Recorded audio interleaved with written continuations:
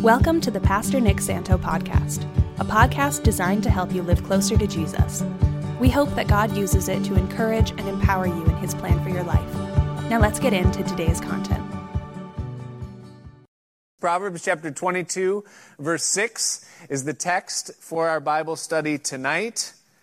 It says, "Train up a child in the way that he should go, he or she, and when he is old, he will not depart from it." The second week of 2 on our little mini-series of parenting, The Good Parent, as we continue our study of Proverbs. Proverbs has a lot to say about parenting, and I think that this verse here really encapsulates all of it. If you look at it, every single word is pregnant with truth. You know, it tells us right there at the beginning, it says, train up. That's an action. It's giving us something to do. The word up indicates direction, which means that at the very beginning, they start as nothing, and it goes up. They start at the bottom, and they got to go upward from there. Every parent that's ever looked at a baby and said, it's perfect, you're wrong.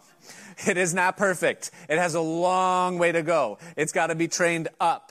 Then it says train up a child. So there's the object. You're dealing with a soul. You're dealing with a child, someone. And then it says in the way. Train up a child in the way. And the idea is that there is a travel partner. They're moving with you. They are in the way with you, and thus it implies that your example matters. And then it says in the way that he or she should go. And again, that implies that there are many ways that they could go, but we're to train them in the way that they should go. And then it says to us, it says that then when they are old or when they are mature or when they're grown, it says that they will not depart from it, or they will walk in the path that you and I prepare them for. The path that they have been trained for is the path that they will walk in. Now this is an amazing verse. I don't know if there are metrics in heaven. I don't know if there's measurements placed upon things that happen. If I was in heaven, I think that would interest me. If there was some stats on different things, how many people have gotten saved through, I'd want to see some charts and graphs. Sometimes those things kind of interest me. And I wonder sometimes if there is a tally somewhere of maybe some verses or promises that are prayed for and how many times. How many times has this promise been claimed? And you can look and see how many there are. And I think that if anything like that does exist in heaven, this is one of those verses that is held before God in prayer on a very regular basis. Oh God, you said that if we train up a child in the way that they should go, that when they're old, they will not depart from it. Lord, please grab a hold of my child. And I think this is one of those ones that's like that. And really, my understanding of this verse has kind of evolved throughout the years, or changed as I've walked with the Lord. It started out for me in my mind as a promise. This was a great comfort to me. It's like, okay, I'm going to raise them up in the way that they should go and give them everything I can, and God's going to save them. And it's a guarantee.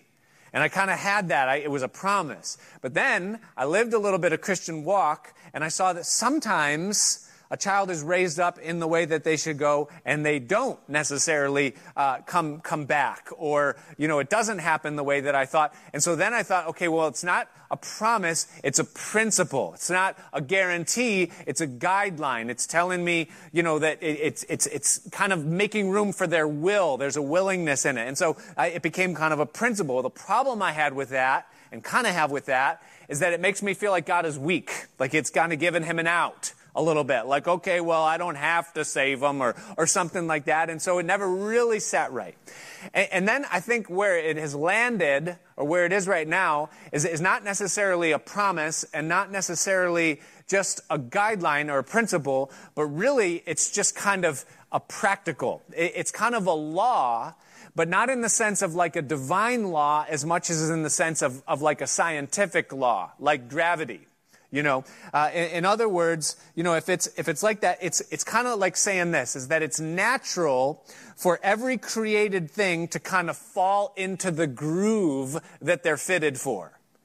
People and things do what comes natural and what comes easy to them. The things that by nature they are trained in, they ultimately find that groove. They might not find it right away, especially when you're talking about humans, but they will find it. And when they find it, that's going to be the track or the groove that they stay in. There's a verse a couple of chapters over in Proverbs. It's Proverbs chapter 30, and it starts in verse 18. It's another one of those things. This wasn't written by Solomon. It was written by this guy named Agur. He has credits and rights to the words in chapter 30. And he has some poetic ways of saying things, but he says this. He says in verse 18, he says that there are 3 things which are too wonderful for me, yea, 4 which I know not. 4 things that they just amaze me. Even to this day, I see them and my mind is blown when I see these 4 things. And then he tells us what they are, verse 19. He says, first of all, the way of an eagle in the air, the way it soars. Second, the way of a serpent upon a rock. And if you've ever seen kind of a snake cross a rock, it's just this amazing thing because it looks like they're not even moving, but yet they're moving. They just kind of glide and slither, and somehow they maintain their track, and it's just this amazing way that they move. Then he says, thirdly, the way of a ship in the midst of a sea. The way that it can navigate waves and a storm, and that it can stay afloat in spite of the tides and currents and waves and different things that are trying to bring it down, but it finds its way. And then finally, and this is one of those things that's not like the others, I think it's what he's maybe trying to, point us to ultimately. He says, the way of a man with a maid or with a woman. The way of a man as he's trying to work it, so to speak, and, win over the affections of a young woman. But essentially, all of these 4 things have something in common. From the eagle all the way to the man, they have 4 things in common. Is that they have a motive. That means there's something inside that they want something. That there's some reason inside of them that's going to drive them to something. And that motive is then going to turn into a mission. Is because they want something, they're going to formulate a plan as to how to go get it. And then thirdly, there's going to be a movement or motion. Somehow they're going to go for it. And they have a mechanism that's been given to them by God whereby they're going to try to get the thing that they want. So they have a motive, a mission, a movement, and then finally what all 4 of these things have is they have a method. And so the eagle has been given by God the method of soaring. It knows how to use wind currents, and so it uses them because that's its method. The serpent has a method. It has a scale system that can cause it to slither and move. And so it's going to use what it's been given in order to accomplish the goal, what it wants. It's going to gain what it wants. It's the same thing with the ship. The ship is different, but it has the same thing. It's got to go somewhere, and it's been equipped with something in order to do that. And so it's able to navigate through obstacles to get where it needs to go. That's how it moves. And then finally, there's the man. Now, the man is different than all the others because the eagle, all eagles are the same. The snake, all snakes are the same. Ships are pretty much all the same. But a man with a maid, that's different. That's not always the same. Some guys, they go about trying to get their woman by speaking nice things to them. Some by trying to buy them a drink. Some try to do it by getting a neck tattoo and treating them really poorly. And they all somehow seem to accomplish their mission even though they don't do it the same way. So what does it have to do with training up a child in the way that they should go? Here's what it is that naturally speaking, our kids, in fact, all humans, because we're all kids in some regard of someone, we are given a way. We are equipped with a set of tools, a worldview, an understanding, talents, and gifts. We all have a motive. We have a mission. We have a means of moving and then a method whereby we do it. And those things are different according to our experiences. And so what the proverb about raising our kids is trying to tell us is basically that however we train our kids, that's the way they're going to live. Whatever groove we give them and however we shape them to function in that groove, that's the way they're ultimately going to go. And that might be a good way or it might be a bad way. It might be positive or it might be negative. But how we train them is the way that they are going to function. And so it's important that we understand we have a role to play in preparing them for the groove and then laying forward and making an example of that groove so that we're digging it and also then fitting them for it. And so we're to train them up. It's our job to shape them for the right groove. It's important for us to understand that they're children, which means that they're pliable, they're impressionable, they're teachable, they're open. And so we have the opportunity to have an effect upon them that's going to help them. There is a way that they should go, which means that we understand as parents that not all paths profit and that not all grooves get to glory. And we have to know that. We have to understand that there are many different things that they could get involved in. We also have to understand that there's a maturity process in all, meaning it has a shelf life, meaning we don't have them forever. Every day is an opportunity that we either seize upon or we let it slip by, but eventually the shelf life of their childhood is going to go away and we will no longer have the level of influence that we do in their younger years. And then it says that when they're old, they will not depart. And what that is saying to us, and this is both a good thing and it could be a bad thing, is that whatever groove they are fitted for, however it is that they are trained, that is what they ultimately are going to end up in. When they bottom out, they are going to default to what comes natural. And we have a part to play in that. So last week, I gave you 3 points. I promised you 3 more this week. Last week, I told you that a good parent is always a child, a good parent is always a teacher, and a good parent is always a companion. You can go back and revisit that if you missed it. But this week, 3 more, and I was hoping to have my wife come and share one, but she would not, so I had to make one up for the one that she was going to do because I can't give you what she would have given you. And so shame on her. She has now been publicly humiliated.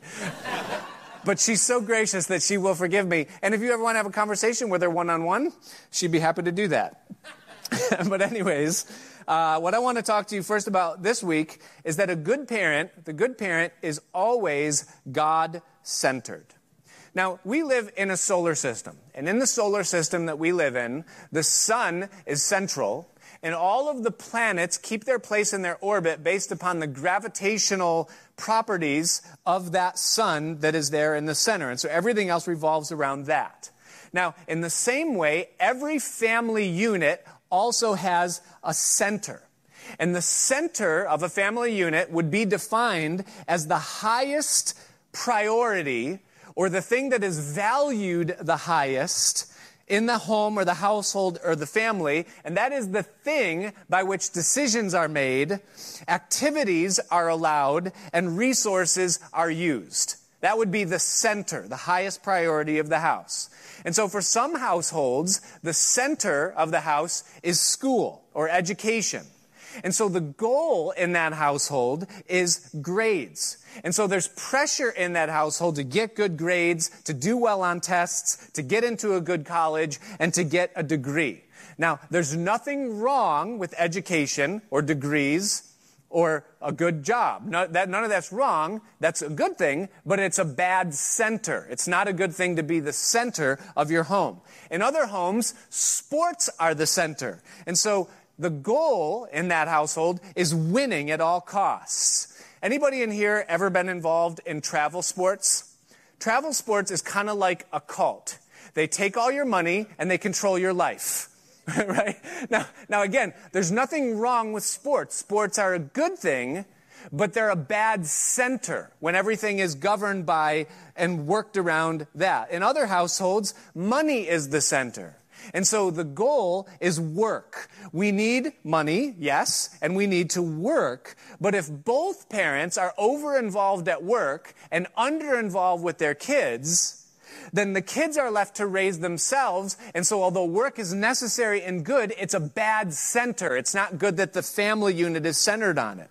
Other families are centered on fear So maybe there was a bad childhood. Maybe there are some wounds in the lives of the parents that haven't been healed or haven't been dealt with properly.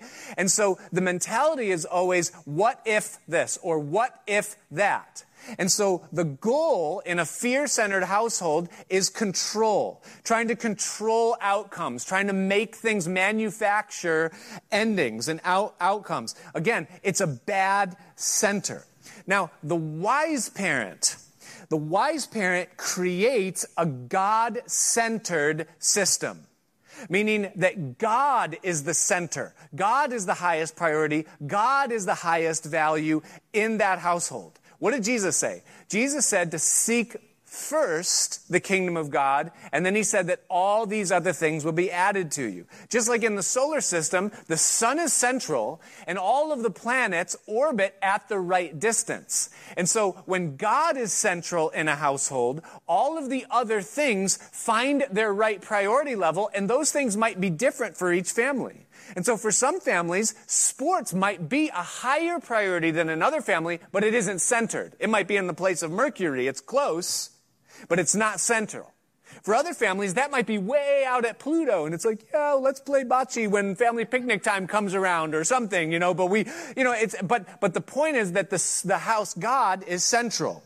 And so when God is central, God's word and God's ways establish the priorities, establish the actions and activities, establish the values and the way that decisions are made. When God is the center, it's clear to everyone in the home that God is the highest authority in that household, even over the parents. He's the priority.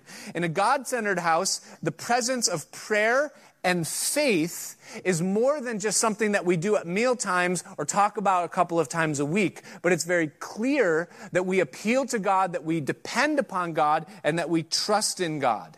In that home, he is yielded to, appealed to, he's consulted, and he's demonstrated, and he's trusted in all things. In a God-centered home, it's clear that there's devotion to him, relationship with him, dependence upon him, and it's seen that there is involvement of him, meaning that it is seen by everyone in the house that God is helping. The provision of God is recognized, it's seen and experienced. The help of God is seen and experienced. In a God-centered home, it's clearly visible to everyone in the household that every other component or competing affection is a distant second to God as central. Now, if you have a family unit where God is not the center and something else is center, then you've got to understand that you are training your child to grow up with their center off base. That's becoming the groove that one day they will fall into. If God is not the center of your home now where they're growing up, he will not be the center of their home when they grow up and establish that later on.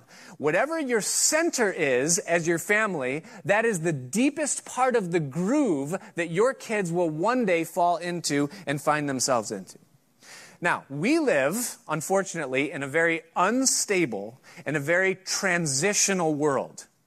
And what that means is that as time goes by and as life changes, as young kids become older kids, as light financial pressures become greater financial pressures, as these things happen, there is the temptation and the possibility for our center to shift. Meaning that we could be God-centered, but there's competing things. I'll give you eyes. There are immediate needs that are pressing to become the center. Well, we need more money, so we need to make work central. We need something there's an immediate something that's saying you need to deal with this now. And so there's the temptation to move God out of center and to move something else in. Sometimes it's not an immediate thing, but sometimes it's an inviting thing. Sometimes it's just a temptation. Well, if we move God out of center and move something else in, we could move from here to here. Or we could experience X, Y, or Z, or have something. You understand there's sometimes the temptation of something that's saying, hey, just put God on the backside for a little bit, for a purpose, for a reason. You can move him back in later. The wise parent says, no, I'm going to maintain what's immovable. If I make God the center, then I can trust that everything is going to work properly and there will be longevity. And so here's the point, is that if Christ isn't the center of a family unit, then we're training our children to go the wrong way. And if a God center is not guarded, and it slips from being the central thing, then it will destabilize the rest of our family systems. It happened to Jacob.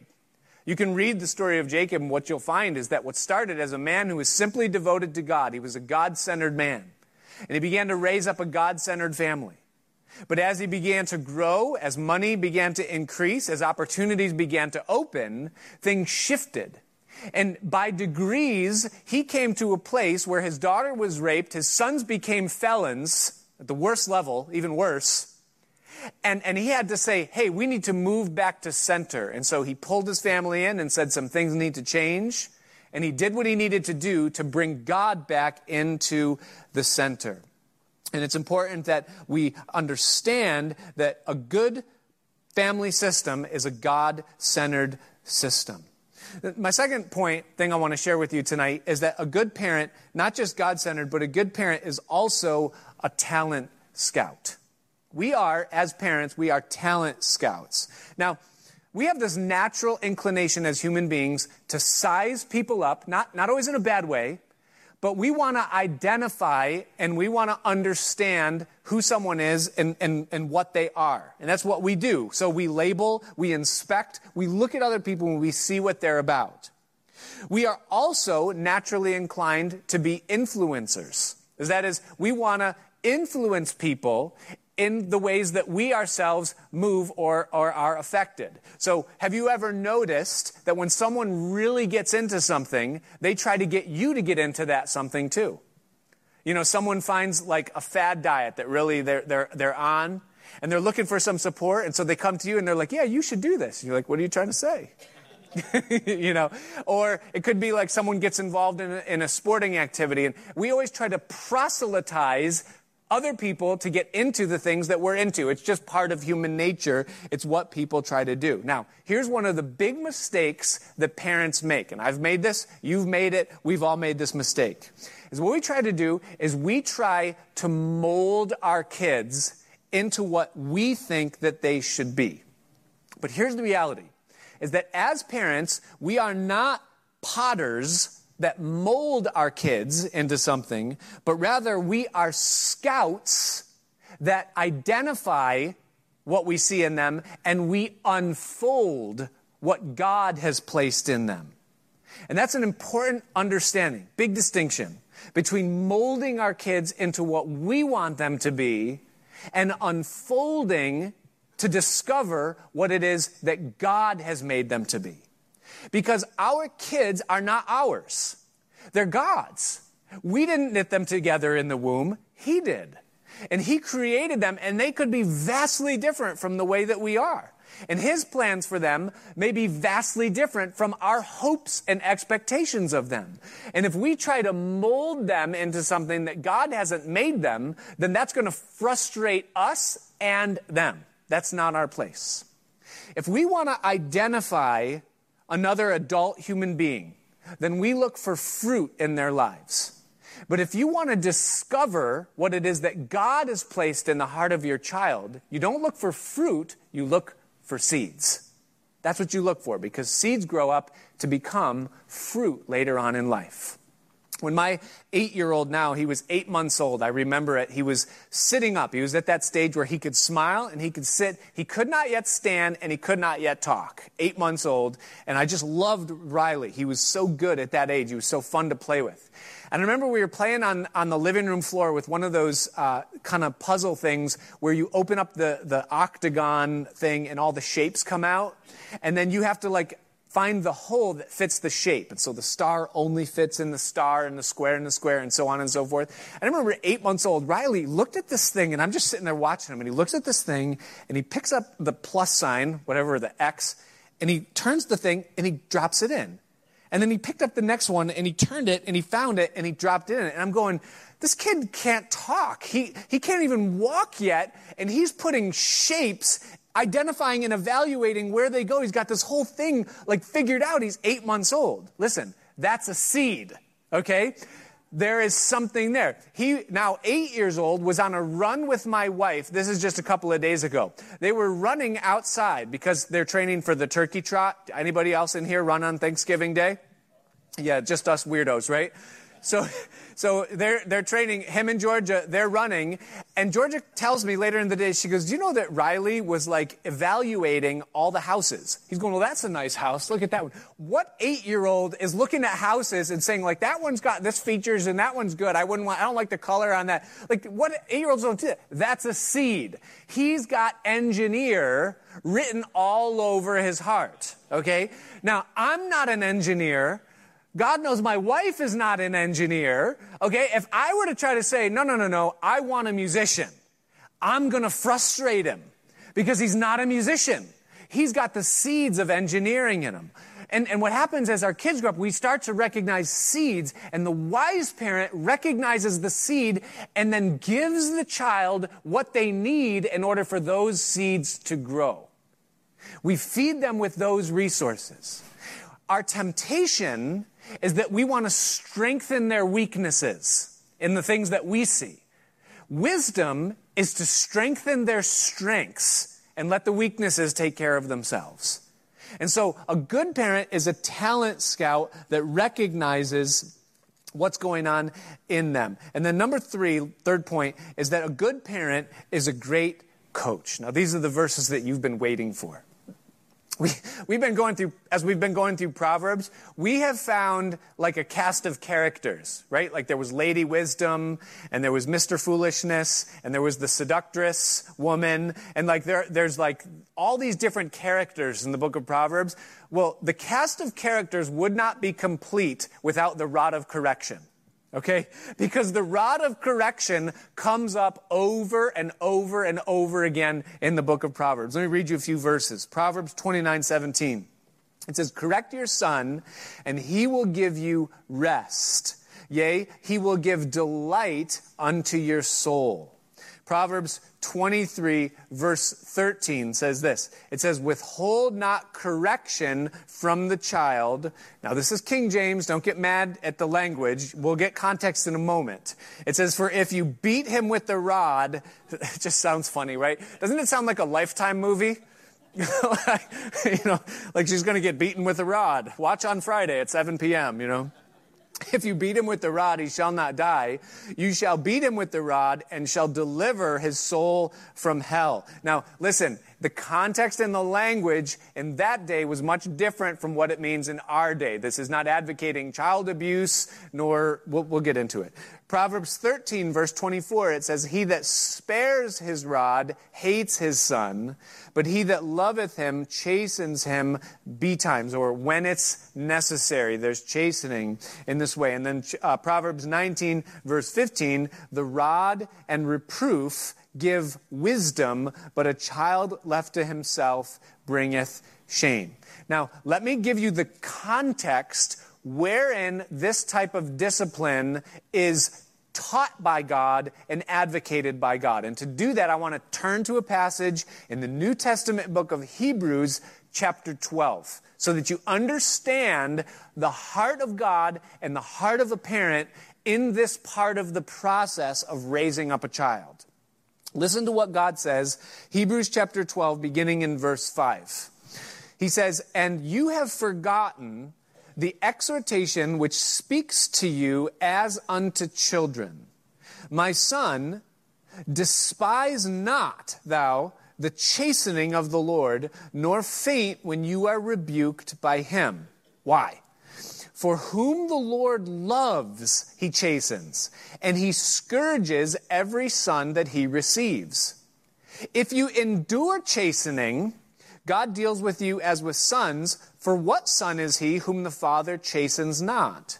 But if you are without chastisement, correction, reproof, the rod, so to speak, whereof all are partakers, then you are bastards and are not sons. So, first of all, what does it mean when it talks about chastisement or when it talks about disciplining, you might have in your translation? The literal definition of the word is the full training and preparation of a child. So really, it takes in the context of a coach. And the outlook and the mindset and the agenda of a coach is to bring the person into the fullness of preparation. Now, the motive and the heart that's behind that preparation is love. Notice what he says. He says, for whom the Lord loves, he chastens, and he scourges every son whom he receives. So this is not something that's done out of anger, frustration, or, just plain wit's end activity, but rather it's calculated, it's measured, and it's purposeful for the sake of raising up a child in the right way. Proverbs chapter 19, verse 15 says that a child that is left, I gave you the wrong verse, it's not 19:15. It's somewhere in 19, that'll make you read the whole chapter. It says that a child left to himself is the shame of his mother. Actually, isn't it 19:15? I guess not, sorry. But basically, what God is telling us is that when our kids are born in this sinful nature, in this sinful world, there are things that need to be removed, and there are things that need to be installed. And one of the ways that we do that is with the discipline of a parent. Now, I think in my parenting life, in my household, the rod has been one of my best friends.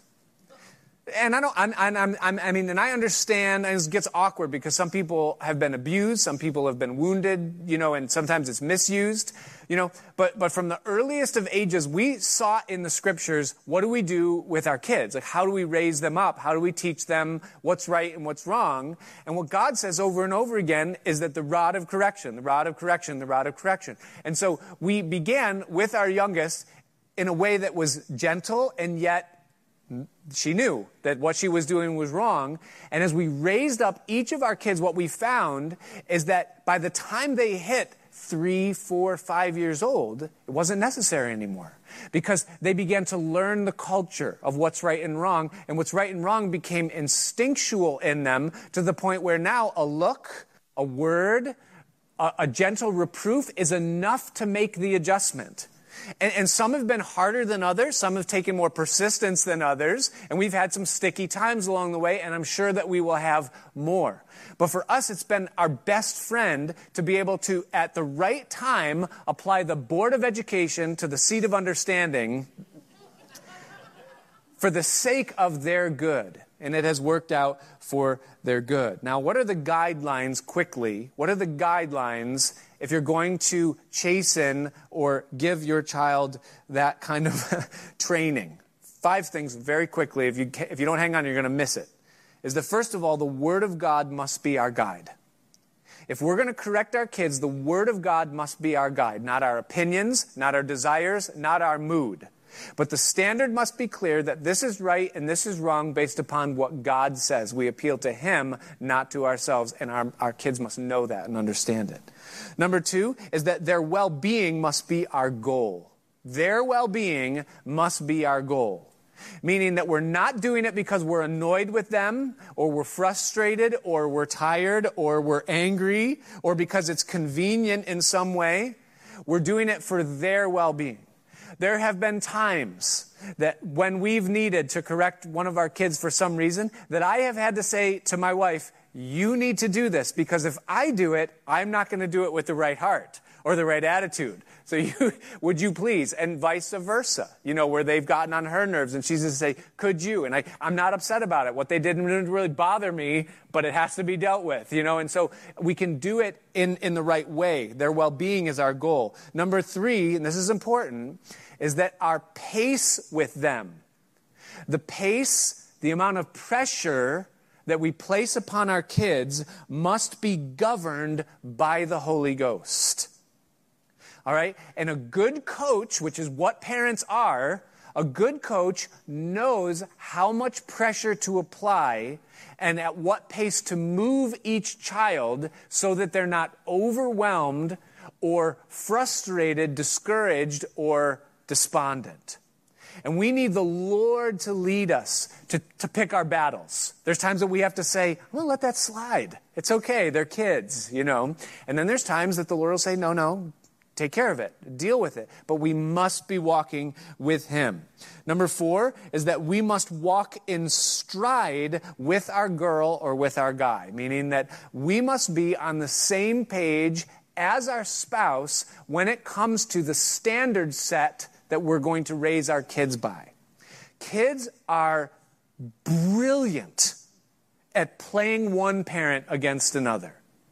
They are amazing at figuring out who's soft in what areas and knowing who to ask when they want to do something that they know one parent would allow and the other one wouldn't. I don't know if that's true in your house. It's true in my house. When my wife says no, we all go, what? It's like a record scratch. Because she doesn't say no. They're like, Mom, can we? And she's like, yeah, go ahead. You know, and it's great for me because, you know, Georgia, can I? Yeah, go ahead. Yes. You know, but I don't know why I got there. We rejoice with those that rejoice, right? No, but they know if they want something that's somewhat questionable, they're going to go ask her. And so we have to be on the same page as parents so that they don't play one against another. When I sense that they're trying to play me against her in some way, it's an immediate no. Like, no, you are trying to get between me and her, and that's not going to happen. Because I can make out with her, and it's not going to happen. You know, you need to back down, you know, right now. It's not, you know, we have to walk in stride. And then number 5, you need humor, right? It makes the medicine go down. Number 5, love must be our goad. Now the goad, of course, is the thing that would prod an animal to move in the direction that you wanted the animal to move. We don't use goads in a literal sense with our kids, but we certainly absolutely do in the sense of our training of them and our disciplining of them. And love must be our goad. And here's why. Because if fear is our goad, we're trying to make them afraid of us, or we're trying to make them respect us, or we're trying to show them who's the alpha in the home. If fear becomes the goad, that always produces rebellion. Secret rebellion maybe, but rebellion nonetheless. But if love is our goad, meaning that they know beyond any shadow of a doubt that we're for them, that we love them, that we're committed to them, that our goal is to raise them up and train them up in the best way, and they know that we love them, even in the things that are unpleasant to them, that is going to motivate change. They respond to love. The bottom line is that we have a limited time to prepare them for game day. Someday, they're going to launch. Our kids are going to go. And so we must coach them. A good parent is a good coach. And it comes in many different forms. My son, Rocky, is 16 years old, and I love Rocky. He is unbelievable. He never does something, at least at this stage, that makes me frustrated with him. He's just such a good kid. He's a joy to raise. I love him. And in no way do I ever want to frustrate him or, you know, just for the sake of something, just to poke him, you know, whatever. But the other night, haven't you learned that when someone says something and then they use the word but, you can just forget about everything they said before the word but? What really matters is what they're about to say, you know? No, the other night he was exhausted. He went on the youth retreat. He had a great time. He hadn't slept. It was Sunday night. He had been up all day. And he was exhausted. He was very, very tired. And he has a job that he for $5 a week, my neighbor who lives a quarter of a mile down the road, it's an older single woman, and she pays him $5 a week just to take her garbage up, to bring, and she has cats, okay? Leave it at that. She has cats, which means that the garbage is heavy because there's a lot of cat litter in there. And so he's got to carry her garbage can, roll it, it's got wheels, up the hill from her driveway all the way up to the road. And it's not easy. And it was wet. It was raining. It was cold. He was exhausted. And he was about to go to bed. And I asked him, I said, hey, did you bring up the garbage? And he went, ugh. You guys know that feeling? Like when you think you're done, and then you find out that you still have something kind of big that you have to do. And my wife, gift of mercy, she said, don't worry, I'll drive you. And I said, standing right there, I said, no, he can do it. And she just looked at me and he looked at me and was like, he can do it. He can, And so he put on his jacket and he walked out the door, And I just said, no. I said, this is a good thing. I said, this is an easy one.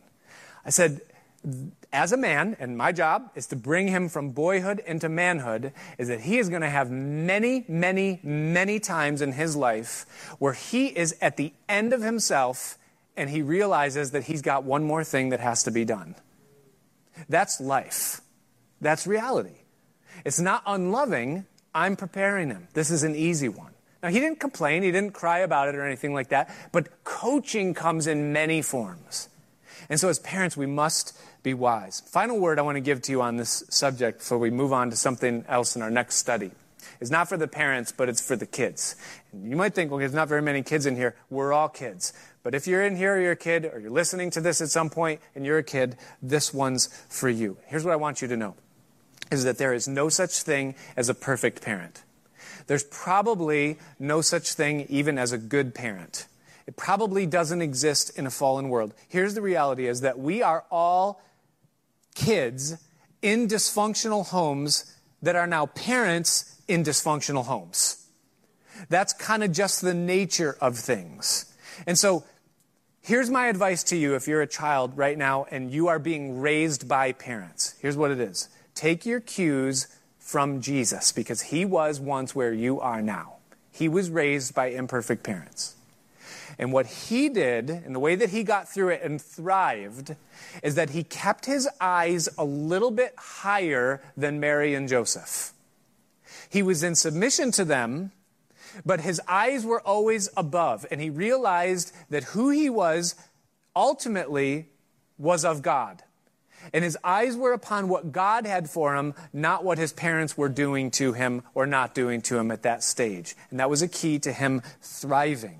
Another thing that Jesus did, and this is infinitely harder than that, but he did it, and this is why he grew in wisdom and stature and favor and with God and with men, is that he listened. Listen, kids.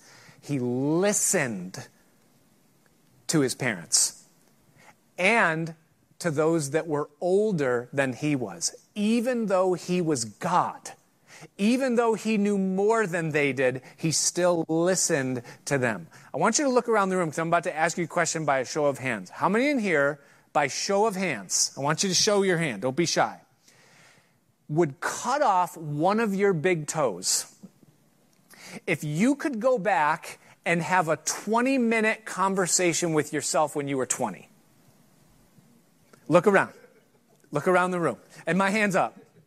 I would easily, that's an easy one. I might even give you both big toes. If I can have a 20-minute conversation with myself when I was 20 and just say, hey, listen, here's some things that you need to know, okay? Don't eat the red one or whatever, there's some things that you want to say to yourself that you wish you could go back, but you can't. But now listen, kids, this is for the kids. Listen, look at your mom or your dad, because they cannot go back and talk to a 20-year-old version of themselves. But you can have a conversation with yourself in 20 years, because that's where you're going, whether you like it or not. You may call them nerds now, but you are going to become them. That's the reality. And you have the amazing opportunity to look at your mom or your dad and you say to them, if you could have a conversation with yourself when you were my age, what would you tell yourself? And can I tell you, that is just as good as if someone could go back and have a conversation with themselves. Listen to what your parents are saying. They know something. They can help you. And here's the reality, is that if you want to do it on your own, which is instinctive, it's inherent. I want to do it by myself. I want to figure it out. Okay, you have the right. You can do that. But you will go half the distance and it will take twice the time. But if you will listen, ask, receive instruction, you will go twice the distance in half the time. That's what Jesus did.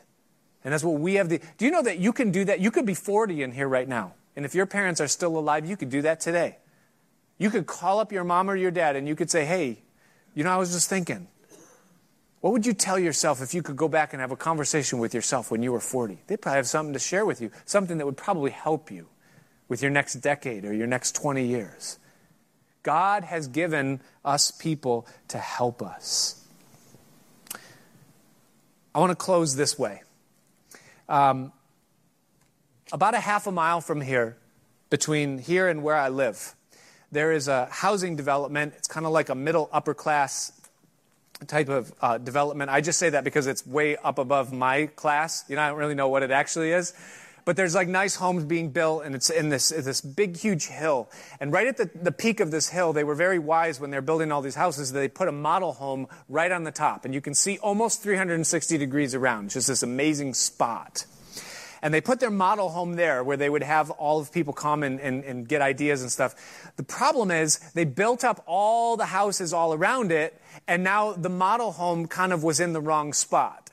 And so they needed a model home in the new area where they were developing because now this one didn't work anymore. So you know what they did? They moved it. They didn't build another one. They literally picked it up with a crane and drove it to another part of the neighborhood. They set a new foundation and they dropped the existing home on a new foundation in the place where they realized they needed their home to be. And I firmly believe that we talk about parenting. We struggle with parenting. It's painful to parent.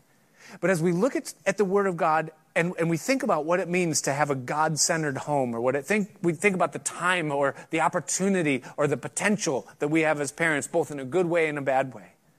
I wonder if there might be some of us here that we say, you know what, my house is good, but it's in the wrong place.